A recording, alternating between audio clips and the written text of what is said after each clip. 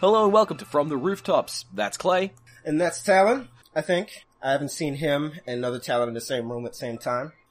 And we're here to tell you about the way in which, if only you supers stopped relying so much on your powers, you could do so much more. After all, we're just ordinary people. We're just rich. Very, very rich. I have some bitterness. We're going to be talking about a character archetype we call the natural. That is the unpowered or barely powered superhero, usually fighting crime. For some examples of this type of character, you can look to Hawkeye or Black Widow for some permutations of Black Widow in major popular culture. You can also look to some interpretations of Batman. Green Arrow, classic Black Canary, Wildcat, Bronze Tiger, Shang-Chi, maybe Moon Knight. Sometimes I love the maybe is the whole point.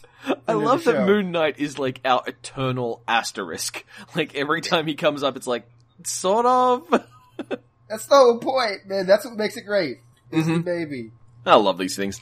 So, the natural we want to separate very importantly from characters who are naturally powered.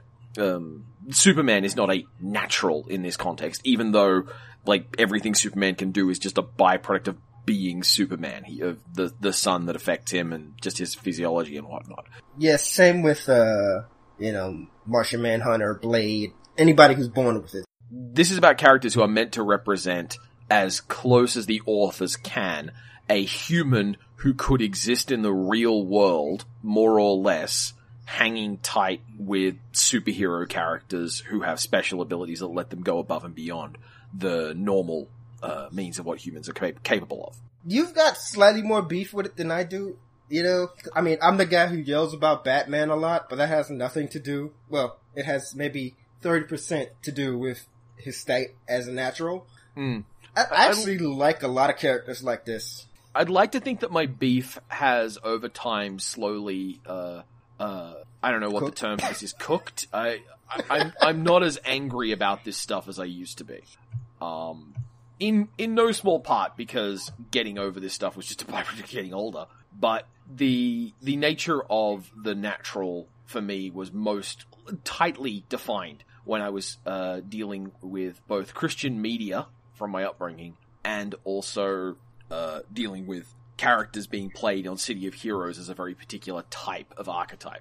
See, okay, it's really I know the second, but I really want to hear that first one, because this is news to me. And okay. I'm intrigued. So, one of the things that you would get in the special sphere of Christian media is you would often be given things that were meant to be, well, don't read that evil satanic thing, read this cool Christian version of the same thing. You can enjoy all the things you normally like as an actual human, if you just happen to go along with what we want you to like. And so I read a lot of Christian science fiction and comics, and I mean like pulp Christian science fiction and comics. In fact, there is a crossover here point where there's an artist behind a series called Zanan, and Zanan is basically Christian space cop. It's not very good, but the artist is apparently like an actual person who worked for Marvel as well. The thing with this type of media is you would often be presented with this lineup of characters who weren't the Christian one. They weren't the good one that you were meant to identify with, but they all had cool powers. And they all got to do cool stuff. And then the Christian one would be presented as saying, well, you know, I can't do all that, but I have Jesus. And at the right moment, that would just work. And so you get these amazing dramatic confrontations where instead of watching like the rock monster and a character who has tentacles for arms punching each other and like resolving a problem that doesn't exist in the real world, you would just get like this one extremely embarrassing instance of a totally normal person giving a really earnest speech, and the message of being like, hey, this could be you, Christian warrior teen. Wow. I mean, I knew that stuff I didn't draw that connection. I assumed a lot of that existed, and I've seen bits of it, like Bible Man and his lightsaber and shit. Yeah, Bible Man is a really great example of this because it's mimetically funny enough that people will have put it up on YouTube and you'll be able to find it, where essentially you have a character who is really just a very dorky, what's the word for it? Youth study leader, who, they try to dress up in a suit and it's like, well, he's a superhero now, so he gets to do the cool thing. But at the end of every confrontation, instead of doing a cool thing with the powers he has and using his mind or using the abilities that they've already outlined, he always goes, and now I'm going to ask Jesus for help because this problem is too big for me. I'm going to pray and miraculously things will change. And that is so unsatisfying. It could be cool if, like, it's presented as actual full-on magic, Yeah. Like when he's casting a spell, that could be cool. Yeah. They actually noticed that could be cool, and they made that character, and it's called the Spectre. Do not take the Spectre as the example of how you should be doing things for Christian media. Just to say, don't follow the lead of the Spectre. Look. We're advertising right now. We're doing a fucking sleeper cell campaign to get into the church and just fucking give them horrifying stories about murder and death. So, the fundamental structure of this type of media was biased towards this idea. And it was a problem. It meant that I wound up becoming very resentful of this media that was saying, hey, we're going to give you this cool thing to enjoy. Ha ha, no we're not. Joke's on you. It's actually about things that kind of suck. Ah, man. Yeah, and it's now funny you because know my pain. This was enlightening because I know the City of Hero narrative, like, of how there's always that one asshole who needs to be overly cool in the setting. And unimpressed with superheroes. Always unimpressed with superheroes. Yeah. And for me, that whole thing is a character like that. There's a way to do those sorts of characters. And it's funny because having quote unquote like realism suddenly intersect can be entertaining in like an asshole way. Like every once in a while. Not all the time, but every once in a while, it's fun to watch the Punisher just go, oh no, I just shot him. What the fuck were y'all doing? Like, yeah. Oh, it's kung fu shit. I just shot the guy. That's fun. Yeah, and there's some sinew to that. And that winds up going back to what we said last time about genre. Because the concept of how you solve problems tells us a bit of who you are. It's just the problem solving of the Punisher is just not the sort of problem solving everyone else should be using, and it's probably not something we should be recommending that people embrace, like, conceptually. Yeah. And I think the whole thing of, like, I just shot him is kind of at the core of it, because, like, when we look at natural characters, they tend to hang around a specific genre. It's always, noir, crime drama, espionage, intrigue, things like that, with maybe little hints of, the supernatural or the super scientific coming in on the sides. And that's part of the appeal for me, is to see, corrupt politicians and mob bosses and, corporate fat cats and what have you get theirs. Because, I mean, Superman has one of those, but he also has 50 science monsters and robots and shit. Yeah. And yeah, Lex Luthor is a big deal, but he's just one guy. He's only one part of Superman's story, regardless of what the movies will tell you. Yeah. Similar to Spider-Man, he's got Norman Osborn, but then he's got a bunch of other dudes, Yeah. Daredevil fights the Kingpin. And yes, Daredevil is a maybe case. I say he is just outside of that realm, but Punisher also fights the Kingpin. They all deal with like real people. It's not about how realistic the things they do are for me. It's more about how realistic the things they're facing are. Mm. So, as Clay outlined, in City of Heroes, there was basically, and like I mentioned, it was a social problem. It wasn't something to do with the genre or the people who liked the genre or even the people who liked that kind of character. It was that we would all be sitting together in a collaborative space, and a couple of characters would be sitting around talking about a problem that they encountered, and someone else would redirect the conversation to being about, oh, well, that's not actually a problem because I'm better than you. Like, that's really what it boiled down to, even though it was masquerading as, no, I prefer to write stories about natural heroes or normal people. Right. And again, like I said in the first episode, it's really not about believability, because if you're the main character, you're not gonna die. Even if even again, Batman is just as invulnerable as Superman in his own story because he's fucking Batman. He's got billions of books and shit. He's not gonna die anytime soon, at least not for long. Yeah. And I think that's some of the writing, because like natural characters tend to be on that back alley level we talked about, and part of it is that sense of powerlessness that goes with the type of writing that happens in that genre, because like Skyline heroes will save the day and they will avert disasters. Even their villains, like Lex Luthor, creates fake disasters, and Bizarro is a disaster. So is, Atomic Skull, Metallo, Brainiac. Yeah. Spider-Man, Flash, they'll sort of have these confrontations one-on-one with equal level threats. But characters like Batman, Daredevil, Green Arrow, most of their villains, their ability is the ability to field large amounts of goons or create complicated traps. So, like, the plot of a Batman or a natural story is always, how are they going to get out of this one? Not, how are they going to save the day? How are they going to fight this guy? How are they going to get out of this problem that makes us feel like they're on the back step? And they're not. They're the hero, but we want them to feel like that. So that creates this sensation of, quote, powerlessness. And we want to know how they do it. That's like core to the whole problem. We would like to know how they achieve the thing we are effectively setting for them. Right. That's how they show us who they are. Mm-hmm. And again, like, we create this sensation of powerlessness, and this to create this weird dynamic where people think they're doing more than they are or less than they are. I think it was me and you had this conversation once where we talked about some team, and I said, oh, what kind of level is this team going to be on? And I'm putting words in your mouth that may not have even been you, but you said, well, I was thinking maybe something more Avengers and less Justice League, right? I don't think that was me, but go on. Right. And I was like, well, the Avengers has the Hulk and Thor on it. Like, the Hulk has punched planets apart and back together again. Yeah. But we tend to view the Hulk as a victim because a lot of Hulk stories are him versus the military, and that makes him seem smaller. Mm-hmm.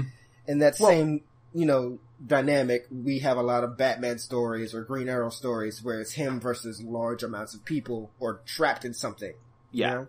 On a similar note, the kinds of problems that these natural characters tend to deal with, like, the thing with the Hulk is the reason the military represent a problem for him isn't actually that he desires, it isn't actually like the US military or even the global military represents a problem for him, because again, he punched apart a planet. The issue for the Hulk is collateral. He doesn't want to escalate the problem. He doesn't want to go, alright, I'm gonna punch all the tanks to pieces. What now? He actually wants to be left alone, and he knows that just lashing out works against that. Right. Most of the time, the powers of a natural hero, and I say powers nebulously because what we're really talking about there are like things that you can't call powers, but things that give you that edge. Abilities. They are usually de-escalation. Even if it's just Batman's magic fists in Batman the Animated Series where he punches someone in the jaw once and they go down and they're fine. Yeah, and that's actually, now I hate the, like, constant writing on the animated series because, like, it's been years, and it didn't get everything right. But, I'll tell you right now, Mask of the Phantasm, I'll suck that movie's dick all day. Yeah. Mask of the Phantasm dick has one of those little punch cards, and it's about to get a free smoothie. Yeah. The best things about that series have weathered well, and this is one of the best things. For the listener, give a quick rundown. Of Mask of the Phantasm. Mask of the Phantasm was a full-length movie sort of spinning off of the 90s Batman the Animated Series. One of the things it did was it had two sort of parallel plot lines. One dealing with Bruce Wayne, like just coming out of college, right as he's about to become Batman, and the other of him dealing with this appearance of a new serial killer figure called the Phantasm, which is attacking old mobsters, and how those two plots tie together. And it's great because it's not quite an origin story, but it also gives you an interesting look of the difficulty of becoming Batman. And one of the cool things it does is it almost directly adopts certain key points of Batman from the book Year One by Frank Miller and David Mazzucchelli. Mm-hmm. I think it's David Mazzucchelli. Who are, which was, for what it's worth, generally the kind of authors who have aggressively pushed against the as it were, special heroes. They clearly prefer characters who are very much meant to be ordinary. Right, yeah. Frank Miller's the one who sort of retconned that Daredevil doesn't have powers. Or supposedly doesn't have powers. Yeah, and similarly, the entire point of The Dark Knight Returns was meant to be, even with your powers, you can still be brought low. Even if in the actual story he doesn't win, etc. So forth. The thing that people came away with. Mm-hmm. Right, that's where Batman and Power Armor comes from. Yeah, and if you look at other work like Batman Year One by Miller, there's a clear resentment and condescension towards powered characters. I wouldn't put that all in Year One, because they just don't show up. They're not relevant to the plot. I'm not thinking Year One. I'm thinking All-Star Batman and Robin. Ah, yes, where he paints himself yellow and beats up Green Lantern. Yeah. That's all they need to do. Yeah, similarly, there's the way that Superman is painted as being literally a child in that. Yeah, but like I said, that's one of the best things about Phantasm is it takes some great key moments from Year One and pulls them out of all that context. One of the best ones is, so in Year One, there's two not quite Batman where he's still creating the identity moments. One, he just goes out as like a hobo and accidentally gets into a brawl, and that escalates. The other one, which is after this, which is where he creates the Batman persona and tries to fight three guys on a fire escape and just barely makes it out. And that's all well and good. In Phantasm, we have that moment where he just, as Bruce Wayne, tries to fight two normal dudes and gets his ass handed to him. And then we get something a little better. We get him going out as just a dude in a ski mask and leather jacket, utility belt. He's Batman now, basically. But he doesn't have what he calls the edge. And he makes a big deal about this later. He fights three guys. And he just like kung fu flips, lands, says, "Stop what you're doing." And they say, "Fuck you." And they shoot at him. Yeah. And now he has the skill, and he has most of what we consider like essential Batman gadgets on him. He's got shurikens and smoke bombs and, grapple hooks. But he doesn't have the edge. And so he just barely squeaks out of this encounter. They're trying to boost the truck, and he ends up like clinging to the truck and stopping them, but causing a massive pileup. And he just, crawls away. He's like, "Oh my God, I can't. This is not gonna work. This is not gonna fucking work." And what I love about that is, in Year One, they show him trying to be Batman as Batman and failing. But in Phantasm, they show him trying to be a crime fighter without being Batman and failing. Because for me, and he says, I need an edge. I need something over on them. And for all these types of characters, you have that thing. Because they're supposed to be outnumbered and overpowered, but secretly, they have something that gives them the edge. And for him, it's the entire methodology of Batman. The stealth, the intimidation, the like psychological warfare. For a lot of characters, the edge is just superior skill, right? Like Green Arrow gets to be successful, not necessarily because of his gadgets, but because he's just that good at archery. Shang-Chi does this, Bronze Tiger does this, Wildcat does this, Black Canary used to do this until they gave her the Canary Cry. Their edge was just being really, really good. Cassandra Cain does this. They're just that much better. Whereas Batman has a whole process that gives him the edge. Yeah, and indeed, the nature of Batman's process, it actually requires there to be something of a myth around the character, which makes it workable. There's a surprising number of comics where Batman gets away on things because he's Batman. And that's because he's used the reputation of Batman to be an edge. Right. You know what I hate? I hate watching Batman stand, and I hate watching Batman walk. Because she should always be creepy. Like, he's supposed to be maintaining the illusion, so he should be doing everything in his power to be as intimidating as possible. Yeah. And so whenever he's just like hanging out, I'm like, okay, does the mask come off now? Or you just... And that's cool. I actually would love to see that moment more, where we watch him turn it off, like just 3 panels, one is him, and like whatever edge of the panel is closest to him, it's like outlined in black. And then there's just that one moment where he steps forward, and it's like half black, half normal, and then he's talking like a normal person. Yeah. You know, it's a conversation with Superman or with Gordon. Yeah. On the note of, like, the hero of the Edge and whatnot, I'm gonna make this about Amanda Waller one way or another, but not to actually make this about Amanda Waller, there is a moment in Suicide Squad which I think really excellently handles, the Batman Edge. This is years ago. In a Suicide Squad comic, there's a point where, the Suicide Squad get to the attention of Batman, who is not exactly happy to find out that they exist as a concept. Oh, yeah. He's not a fan. And he winds up in a confrontation with Rick Flag. And this confrontation with Flag ends with an escalating argument, like just chest to chest, two guys arguing with each other about who's got the better idea of how to solve a problem.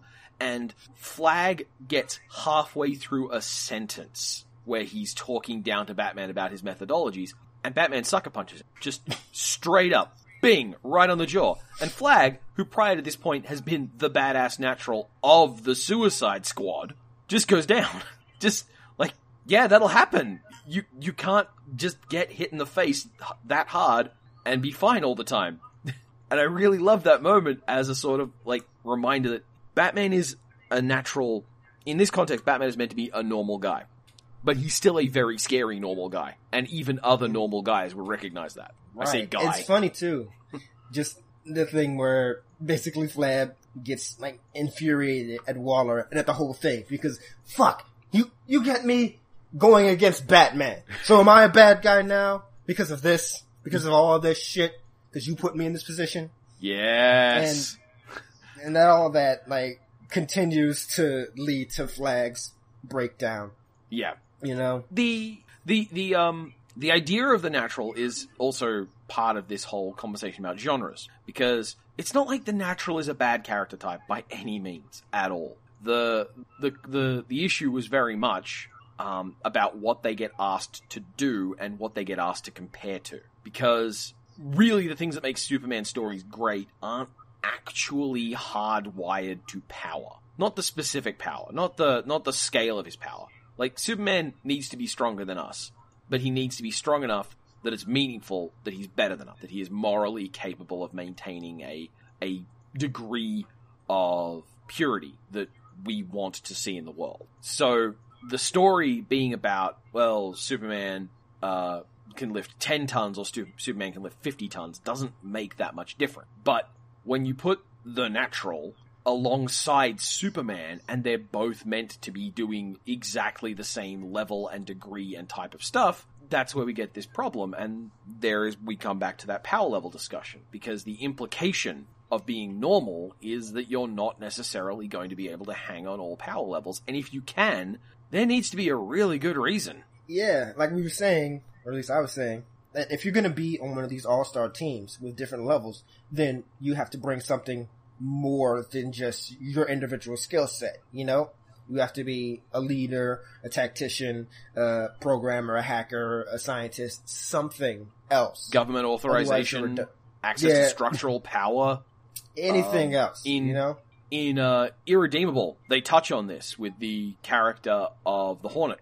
And one of the points they make is that the Hornet is completely hosed. The Hornet is so weak compared to even the mild meta threats that exist, that if the Plutonian, their Superman analog, ever did go haywire, he would be completely helpless. Which means that he was the only person who thought, oh wow, what would happen if that happened? I'd be so screwed. Is it bad of me to make a contingency for this? And indeed, he does make a contingency for that, and one of the things about him is his moral conflict at having made that contingency, because if he never had to call upon it, it's a complete dick move. Yeah, I mean, that's the classic Batman story. I think it was Justice League Tower of Babel. Sorry, JLA Tower of Babel, where it's revealed that Batman has these plans and someone got access to them and has been using them against the Justice League. Yeah.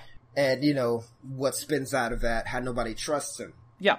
After they find this out, because everybody had to experience at least part of this plan, you know?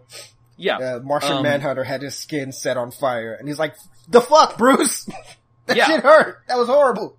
Yeah, and then that opens a really interesting question of, like, who's responsible for certain types of actions, and the idea of responsibility for actions that aren't actually your own is a lasting question in superhero comics. Like, are you responsible for the behavior of the thief who broke into your house? Well, no, but if you hadn't done the other thing, you could have been there and you could have prevented it, and, like, that opens another set of questions, and, yeah, it is a complicated thing, and the natural character often gets to stand aside from that, because they get to say, look, well, you know, I can't fart thunderbolts, you know, Right. whatever I wind up doing with my time is, you know, morally, on a different scale than the person who can literally fly. I don't have to hold myself to that standard. But there's always that little aftertaste of smug, isn't there? And I think part of that is, too, when people talk about these characters, they always go, well, he's the normal one, as if there aren't hundreds of them. He's not the normal one. Yeah. He's the representative of all the other normal ones. And I kind of want that moment where characters like Green Arrow and the entire Bat family and Black Canary and Wildcat come up to him and like, hey, you're making us look bad. Okay? Yeah. Or you're us in the Justice League, so you have to maintain a certain level. And it's kind of the thing, cause like Avengers rarely has this. Like you might get a Black Widow sometimes. She comes and goes. Yeah. And you never have Currently that gone. thing where she, right. And you've never had Daredevil on the Avengers. And I don't think we've ever had a character like Shang-Chi on the Avengers. Though consider for a very significant period of time, the Avengers has had both Black Widow and Hawkeye, and sometimes a third ordinary person. Right, and then like, where does Captain America fit in there, you know? Yeah. Like, his whole thing is he's like one step past an Olympian. Yeah. So, does that count? And, Is he, on that level? Is he beyond that level? How exactly should he be being considered? And, like, the usual response is like, no, Captain America can't count because he had that super soldier serum stuff. But then you can just point to characters like Black Widow who had, like, creepy, you know, Russian mystic, you know, uterus magic done to her. Right, or, Nick Fury, classic Nick Fury, who had the, Infinity Formula. That makes him eternally, and again, Captain America's whole deal was he was just a little bit stronger. And so we could point to that and say, and considering he doesn't use any more esoteric devices, like, does Captain America's physical skill, plus his shield, plus his, you know, mental skills, equate to Batman's physical skill, plus his, mental skill, plus his gadgets, which can do more than the shield? Does that cancel out?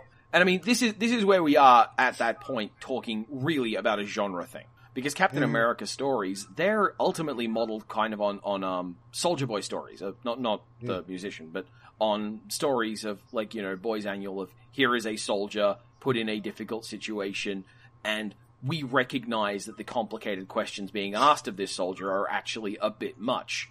But that's okay. Whereas Batman's stories they're fundamentally about, detective stories. And because of the detective stories, he needs access to tons of information, especially because he's dealing with super threats and super villains and their level of information. And that's, like, a really legitimately fascinating puzzle.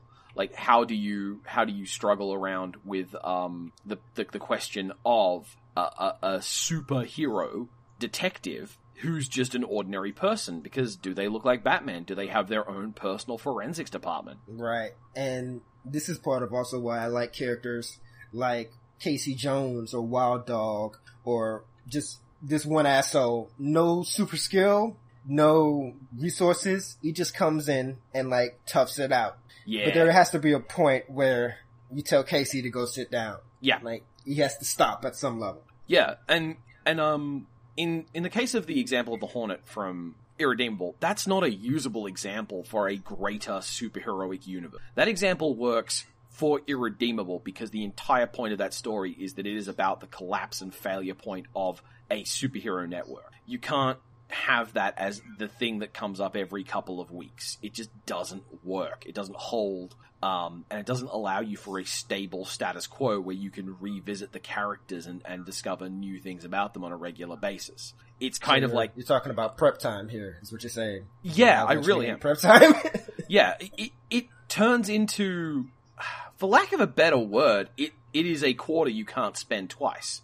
It really is just something that you can't ever do again without a real problem. And because of that, it means that these characters, if they want to hang at that level, they're often they're burning a candle. And the fact that Batman often Young Justice is Batman, interestingly. Like, Young Justice, not Justice League, but in Young Justice, Batman was actually handled in a way I liked a lot, in that you very rarely saw him doing anything. He was the coordinator. He was the one who looked at a problem and said, all right, I can see which other character is best suited to deal with this. I can see where we need Zatanna and Zatara, and I can tell where where Clark should be, and so on. Like, that kind of, like, super administration doesn't seem a very impressive power, but it's a really cool place to start. And it doesn't take away from, like, the core nature of the character. This is why I get mad at, like, overly technological advances, because... Like a tank? Like a tank, like a Batman. Because there's a couple of things. One is he says, way back in the day, first Batman ever, he says, I need to be able to scare them. Are a cowardly and superstitious lot. Superstitious lot. And I have to be able to scare them. So I become a bat. Okay. Once you have a tech, a mech, you don't need to scare them anymore. Yeah. You can just beat them up. So why are you Batman now? What is the point of all this now? Why does the mech have ears? You know? And, like, that, the mechs, and Batman has had a variety of mechs, and they have been, in some cases, extraordinarily dumb, including the one that held 5 suns in each fist. Like... Which was this? This one got past me. Yeah, there was a Batmech in one of the obligatory, well, what if he had to fight Superman stories, in which the mech in question had big red knuckles.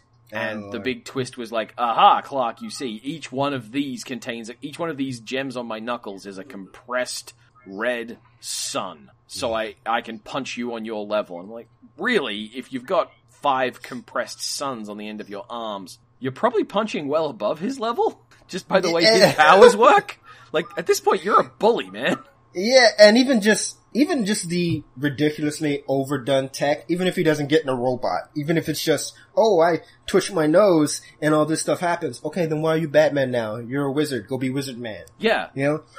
The Arkham games just lost this so hard. Like, cruising around in the streets with a tank with a bazooka on it.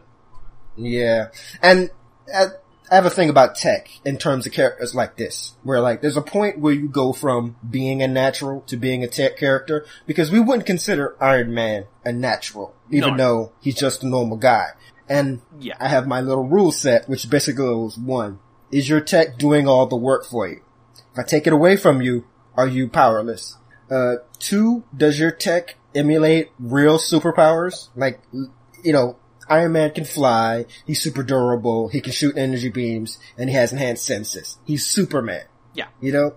Right. Is it separate from the rest of society? Does no one else have it? And can it be removed? Because all of these factors can determine if you're tech or not, right? And like, if you have at least 3 of these, you're not a natural anymore. And, yeah, you know, you take Green Arrow. Green Arrow has gotten rid of all of his tech. At various points it said, no, I'm just gonna shoot people with regular arrows, which is kind of horrible, but whatever. Yeah. Because his whole thing is, he's just that good at archery. And even to this day, you look at characters like that, the super archers. If we were to break down the, like, percentage of regular arrows to stupid tech arrows, it's probably like an 80-20 split. You know what I mean? Yeah. Another metaphor that I've used for this in the past is when you get to the point in the story where you lose all your stuff, because it'll happen. Eventually some writer will do that. When you get to that point, if you get dropped in a shopping mall, how long before you're back up to code? Because in the case of, like, Tony Stark, you could drop him in a shopping mall And because part of his powers is being Tony Stark, he could nonsense up a Iron Man, like maybe a force projector or part of his Iron Man rig out of just domestical purchasable stuff. That wouldn't be a stretch for his character. If you dropped Hawkeye in a store, though, he goes to the local athletic store, he buys a bow, he's back. You drop Black Widow in a store, she goes to Big W and she buys a gun and she's back. This is, I admit, part of why I'm so down on characters whose superpower is has a gun. Yeah. And I know that's my thing, and I know it's not everyone else's thing, but it's just kind of a thing that bothers me.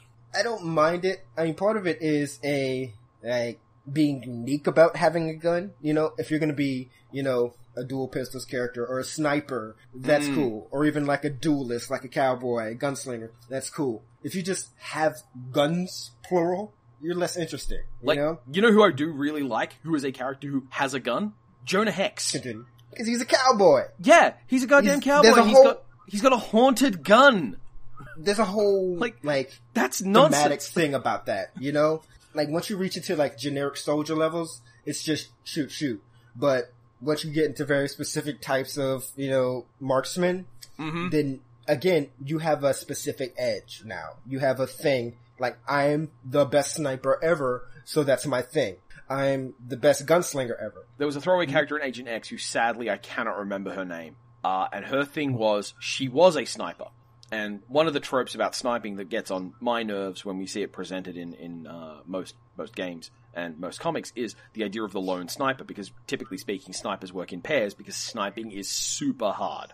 And in this Agent X character, her thing was her partner, her spotter, got killed, and so haunted the gun that she used. So now she had this ghost spotter who couldn't travel away from the gun, so she still had to do exactly all the same stuff, but they looked like one person most of the time. And this was a really cool idea, and then you look at the character and you're like, you're not natural properly, but what you do is almost entirely actual human attainable skills. Like, if you had a drone or an earpiece mic so someone else could do spotting for you, we wouldn't say, oh, well, you're clearly a powerful tech hero. And it's interesting, too, like, when the edges of magic come in, you know, like, how far does that go? Like, yeah, with Moon Knight. And especially when it's everywhere. Right. Like, in City of Heroes, you'd see this all the time where people would have this character who had a well-thought-out, thoroughly researched backstory that they really were proud of, and there was just this, like, never ask the question of why they can fly. Like, people can fly. Superheroes can fly. Shut up. See, I was too much of a stickler. Like, I have very few characters who can fly. Yeah. And for most of them who could, that was their whole deal. They were a rocket man, and they had wings or some shit. Yeah. And I mean, that's not the way everyone handled it, but because in universe, flight was a common enough thing that no one felt any real need to explain or justify it. And that's part of the thing with guns as well, and part of why natural characters... Interestingly, if you do look at some of, like, the classic natural characters that we're talking about here, they often don't use guns. They often even make a point about not using guns. Yeah. I think part of that is the powerlessness aspect, because they want to be in a lesser position. Yeah. They want the writers. So, you know, they want to see them on the back step, but their superior skill makes up that difference. Yeah. Because you want 5 bad guys with guns over there and 1 guy with a bow over here. Yeah. So you know who's a hero. It's funny. And also, you could make a case that the gun escalates a fight, which is kind of the exact opposite of this edge thing you were discussing. Right.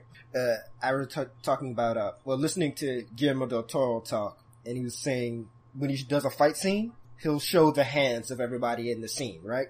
And the hero will have empty hands, and he'll show the villains, the bad guys, and they have weapons. So you show the hands, knuckles cracking, you show the weapons readying to get that sense that he's the hero, that he has to overcome great obstacles. Yeah, that this is not fair. Because, as with our discussion of power and secret identity, we kind of acknowledge that fairness is good. We don't usually cheer for the person who's already going to win. You might notice that most curb stomp battles, even from like natural characters to natural characters, they tend to be more funny than viscerally satisfying. Right. As with Flag versus Batman. It's that moment. That's also why I'll never, like, completely reject in a natural environment, that one guy who kills people, because sometimes it's funny for them to just have this big moment, and then the one guy just go, BAM! What the fuck were y'all doing? Like, Shang-Chi, Kung Fu's really nice. I'm 2 blocks away on a roof with my sniper rifle. Yeah. One of the other things that the Natural can do really well is infrastructural power. Now, we'll get more into this later, but consider, to use a fairly recent and contemporary example, Luke Cage. And we're going to be real quick here. We're not going to dwell on this one, alright? But in Luke Cage, a lot of the villains and opposition Luke has, before anyone's developing weapons to hurt Luke, they are people with infrastructural power, and they are absolutely threats. They can make it so people don't trust Luke. They can attack Luke on an angle that his powers don't care about. And they are all very reasonable and very real threats. Mm. That's the thing, too, when we come to a character like the Kingpin, who mostly just wields large amounts of structural power. I mean, he's a huge dude, and he can beat anybody's ass, you know?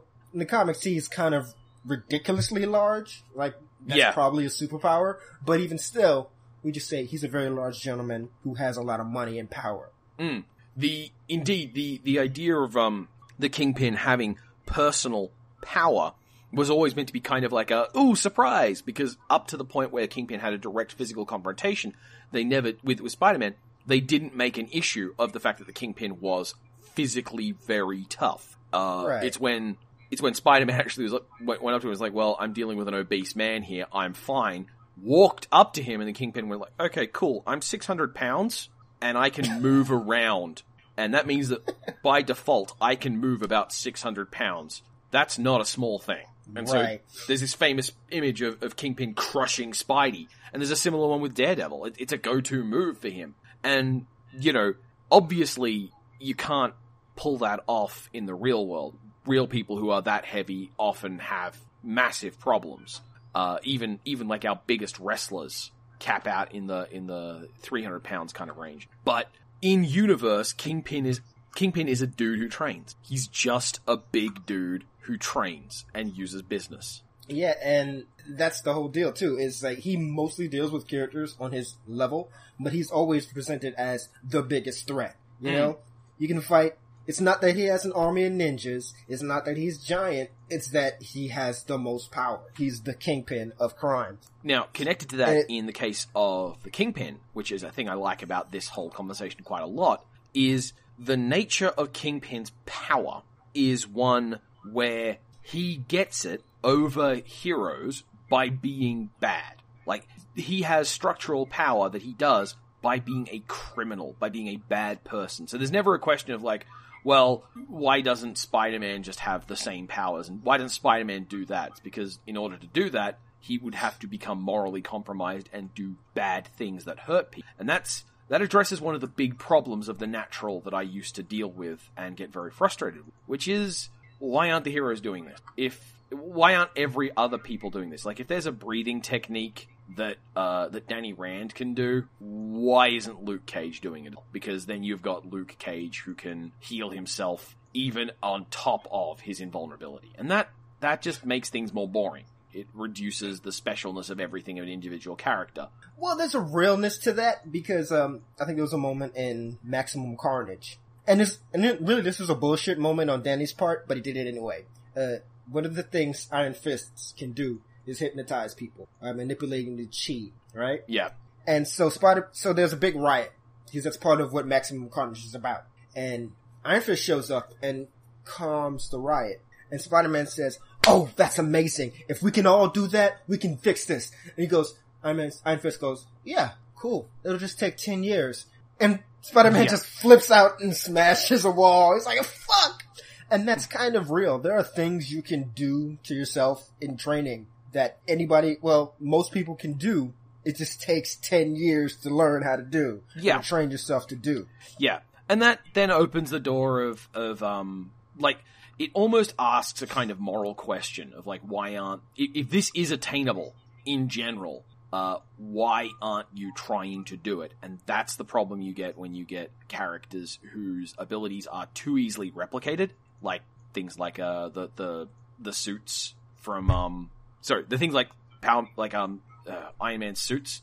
If Iron Man's suits were mass producible, the question is, why hasn't he made a core of them? And there are stories you can do about that, and why not to do that. But it still asks the question. So that's part of my problem with the too proliferated natural. But in the case of this story, in the case of this Maximum Carnage moment, yeah, like that's a great example of how you can introduce a cool thing that renders a character unique without it diluting what other characters can do, without it becoming something that everyone should be able to do. It's also kind of explicitly bullshit on his part, because he knows he has dragon powers. It's like, Shang-Chi can't do that. Shang-Chi is the master of Kung Fu. He's the greatest fighter in the Marvel Universe, but he can't hypnotize people because he doesn't have magic. Yeah. So Iron Fist just lied to Spider-Man's face and said, oh, well, I can teach you how to do it. Well, Spider-Man can handle being lied to from now and again.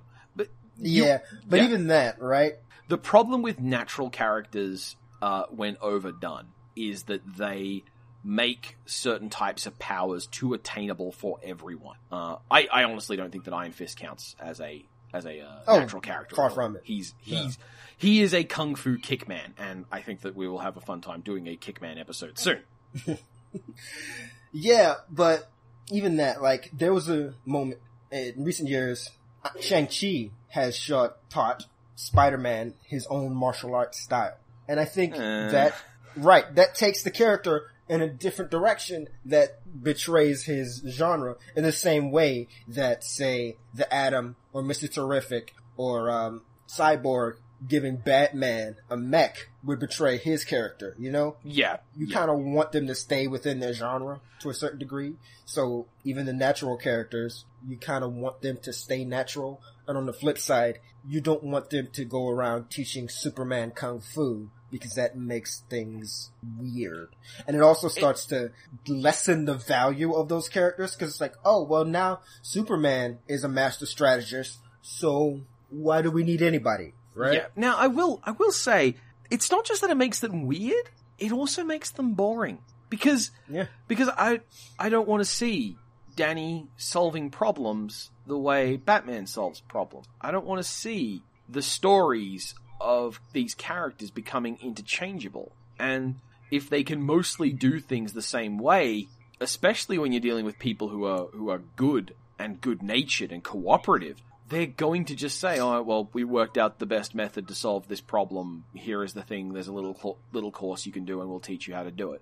I want the stories of Danny Rand to be about punch-kick dragon stuff, and I want the stories about Black Widow to be about espionage and things that can't be solved by punching them, because it's all about structural power and secrets and information, and in a way that can't just be psychic at as well. So I guess that's part of the other side of this, which is some superpowers ruin natural stories.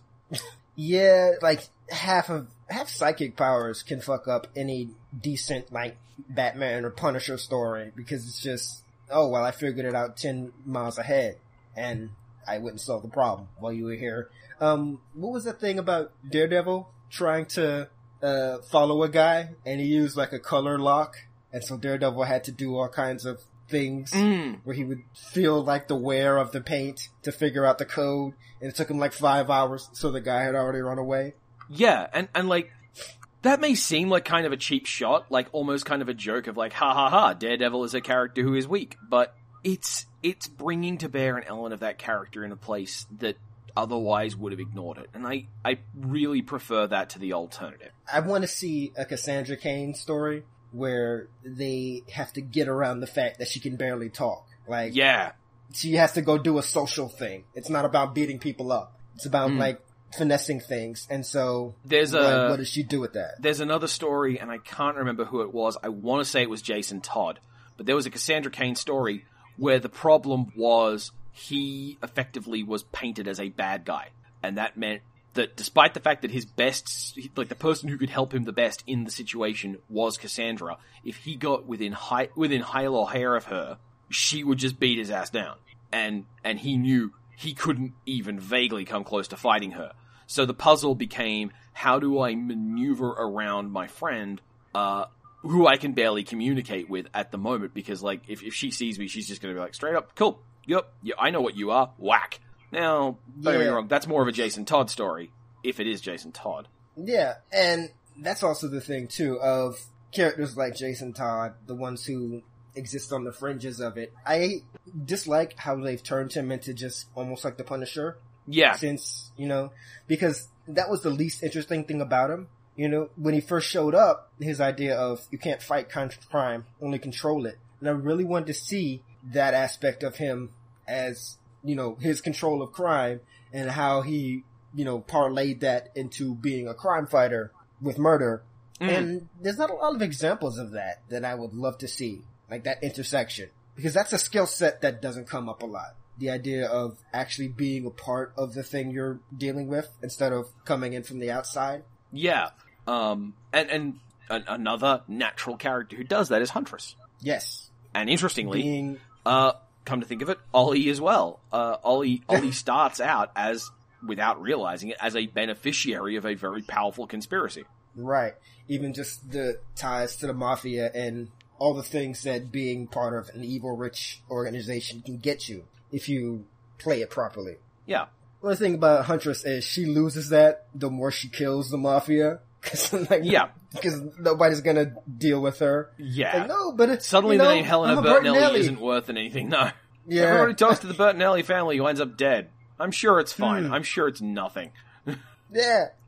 And that's the thing, too. I would like Huntress as the Punisher of the Batman family. Yeah. Because... And you know when they that did works that? for her in the 90s. Outsiders. I'm just saying, Outsiders was real, real good. Outsiders is cool. And I do, this one of the things I will always, kind of root for with that whole Defenders thing is putting more, shine on that diversity of characters like that. Because for the longest time, it was Batman's the normal one. And it's like, no, there's a lot of characters like that who do different things, intersect in different ways. And so now that we're starting to see that idea in Defenders and in the Arrow show with just different types of natural characters dealing with, crime and the military and the government, way more interesting. Because and the thing about the natural character in these contexts is, much like the X-Men are a science fiction character in a superhero world, the natural character lets you tell all these other stories in a superhero world. It lets you have some really interesting twists on the things that are problems in a superhero world, because suddenly you have concerns where enemies you interact with might represent overwhelming individual power. And then you have to find out the question of, how do you box that in? How do you solve that problem, which you can't just solve by waving a gun at it at the right time? Mm. I mean, we have another example of I don't think it was an amazing series, but Peggy Carter.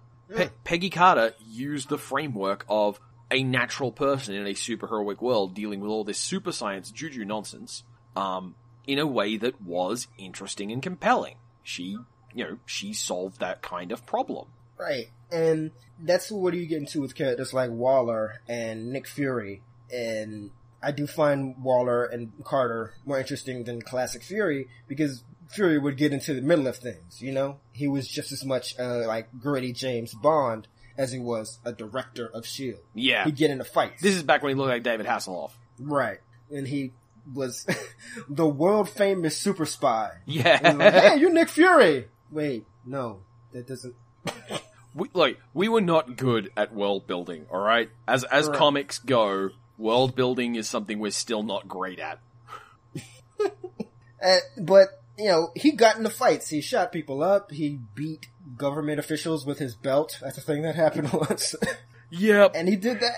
And that became like a super move in a video game he was in. Yeah, I remember. It's very embarrassing and very cringy. But, he got in the middle of things versus Waller. Now, Waller could pick up a gun and shoot you, but she just paperwork you to death. And that would work much better, you know? And to use Amanda Waller we're gonna get more into her later, but the thing I love about Waller is that she is a character who represents a type of power you don't get a lot of, which is systemic mastery. It's not that Waller is smarter than everyone around her. It's not that she's more socially adept. It's that she has gotten entrenched over years, and she is infinitely stubborn, and every single person who has to interact with her on like a professional level knows what they can't get away with. They know what a favor from her is worth. She is powerful by existing as powerful. And that means that there's no way Batman can copy that. He can't outdo that. And indeed, there was a story where he tried to impersonate Waller in like remote. He didn't like actually like wear a suit or anything, but he tried to impersonate Waller in remote correspondence, and it blew up in his face because everyone who's dealt with Waller knows how she acts better than Batman could work out. Yeah, and that's one of the more disappointing things, like post-New 52, where they make her, you know, super spy lady. Yeah. Skinny. Yeah. Pretty, she works. young. See, here's the problem. I'm all in favor of DC getting a hot, black super spy lady who is tough as nails and can chew off Batman's head. Just don't take Amanda Waller away to make her. Just make a new character and make her be cool. I have personally, in an extremely petty way, greatly enjoyed how much darker Huntress gets over the years. Because, like, these days she looks like me. Yeah. So I'm like, yeah. Like, is she Italian still? Shut up. I don't care. Yeah, exactly. Huntress gets to exist in that wonderful space of not white.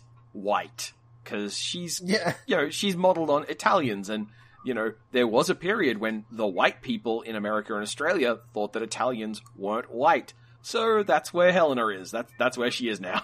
Yeah, no, like, ever since, like, Grayson, they just been drawing her darker and darker, and her hair curlier and curlier. And it's just like, 2 years from now, she's just gonna have an afro. Very, very slow race lifting. Yeah, considering they do that the opposite direction all the time, I'm okay with that. Yeah, and on the subject of race, because I know we do bring this up from time to time, race is a really important part of the thing. Like, the fact that natural characters let you explore structural power means that natural characters tend to be the ones who often thrive narratively as people of color, because there's more stuff there. Danny Rand ultimately is, like, take away Danny Rand's powers, he's still a billionaire. Yeah. And his story of tragically not being a billionaire for a little while isn't as compelling as, say, Misty Knight in Luke Cage. I know she gets powers immediately. But Misty Knight struggling against the twofold problem of the structural power of police wanting to protect police versus the kind of impromptu governments set up around her. Right. And you get a bit of that with characters like Duke Washington in Batman, where he forms his own little gang and creates the Real Robin, organization. Mm-hmm. Well, he doesn't form it, but he ends up taking leadership of it. And like that intersection of these people in the margins. And it's way cooler to see that come in. Because again, that's a different type of skill. That the idea of a heroic, like, gang leader, of someone whose power is, I know a bunch of dudes with bats and we're gonna fix this problem. I can't think of anything like that I've seen in years, as a main character. Yeah, it's not a current idea, especially because the schema of what a gang represents has very much been co-opted by the idea that a gang is a mid-1990s crack boom vision of what a gang is. Yeah, and I mean, that's also part of the idea of it being unfair. If your ability is to make other people do your work for you, it does kind of make you seem like a bad guy. Yeah. Versus doing it yourself with your own hands. It's the same as the gun conversation. I mean, consider if I tell you that a character is a mastermind, that has a degree of threat to it. Yeah. But again, that's part of why, these characters work well in big superhero teams, because it's like, I got other people do my problems for me, but I'm not putting them at risk. Batman saying, Superman, go do this, is not going to put him at risk as much as, say, Nick Fury doing that. And that's part of the moral gray area that is Nick Fury or Waller, where they make other people do their work for them, and, you know, they put people out there, and some of them can die, and that makes them seem more evil. You know, that's part of the thing where the Suicide Squad goes out and dies, and that makes Waller look worse. Yeah. It is an interesting thing because it even gives them the potential to do that, and the way the Suicide Squad frames it to start with was that the Suicide Squad characters are bad. Like, most of them are bad, and over the course of the story, you humanize them a little, but then there are always these reminders that they're kind of just bad people. For a while there was this thing with Captain Boomerang, who was the longest-lasting criminal member of the squad, who mostly spent his time trying to test the limits of the explosive by baiting other people who were new to the squad into going and getting their heads blown off. Yeah. Even just the thing of him wearing Mirror Master's old outfits and going off and doing crimes in his free time. Yeah. Like, he couldn't stop. He couldn't give it up. And they're like, we'll let you go if you stop being a piece of shit and, you know, do your work.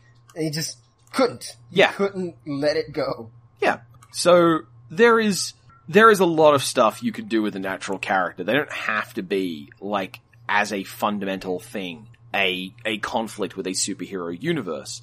It's just it's that forced overlap. It's that point where you demand that these two things stand alongside each other and one thing has to give. Because if that happens, well, we know what normal human beings look like. We know what they can do. So if your story tells me this is a normal human being and they can do this, then that reduces the mystery and the wonder and the ability of the superhero character. I mean, on a certain level, it even takes away the nature of that character. Because if a natural character can outfight another superhuman, then once we go back to their schema and their dynamic of being caught in traps or being outnumbered or being on the back end, and we know they can beat up Superman, then the whole thing falls apart. Because then it's like, well, no, why is this even a story now? Yeah. You know? Yeah. If Hawkeye can beat up Iron Man, why would I read the Hawkeye solo where he's fighting Russians in an apartment? Yeah. Who cares? Now, this will wind up coming back when my article on The Cape comes out. But basically, the world wants to reinforce the characters in it. And the characters are part of the world. So if two characters are forced to compare to one another in a way that makes them both look bad, it's going to hurt the whole thing. Anyway, I think that's all I got to say on this. Anyway, that's our general thoughts on the idea of the natural hero and maybe why I need to relax a little and stop being mad at people for having fun in their own way. It's okay, being mad at people is half of what we do here. Exactly. That was From the Rooftops. That was Clay. And that was Talon. No jokes. Tune in next time when we'll be talking about Blade. No, you won't. Natural and magic origin, I think.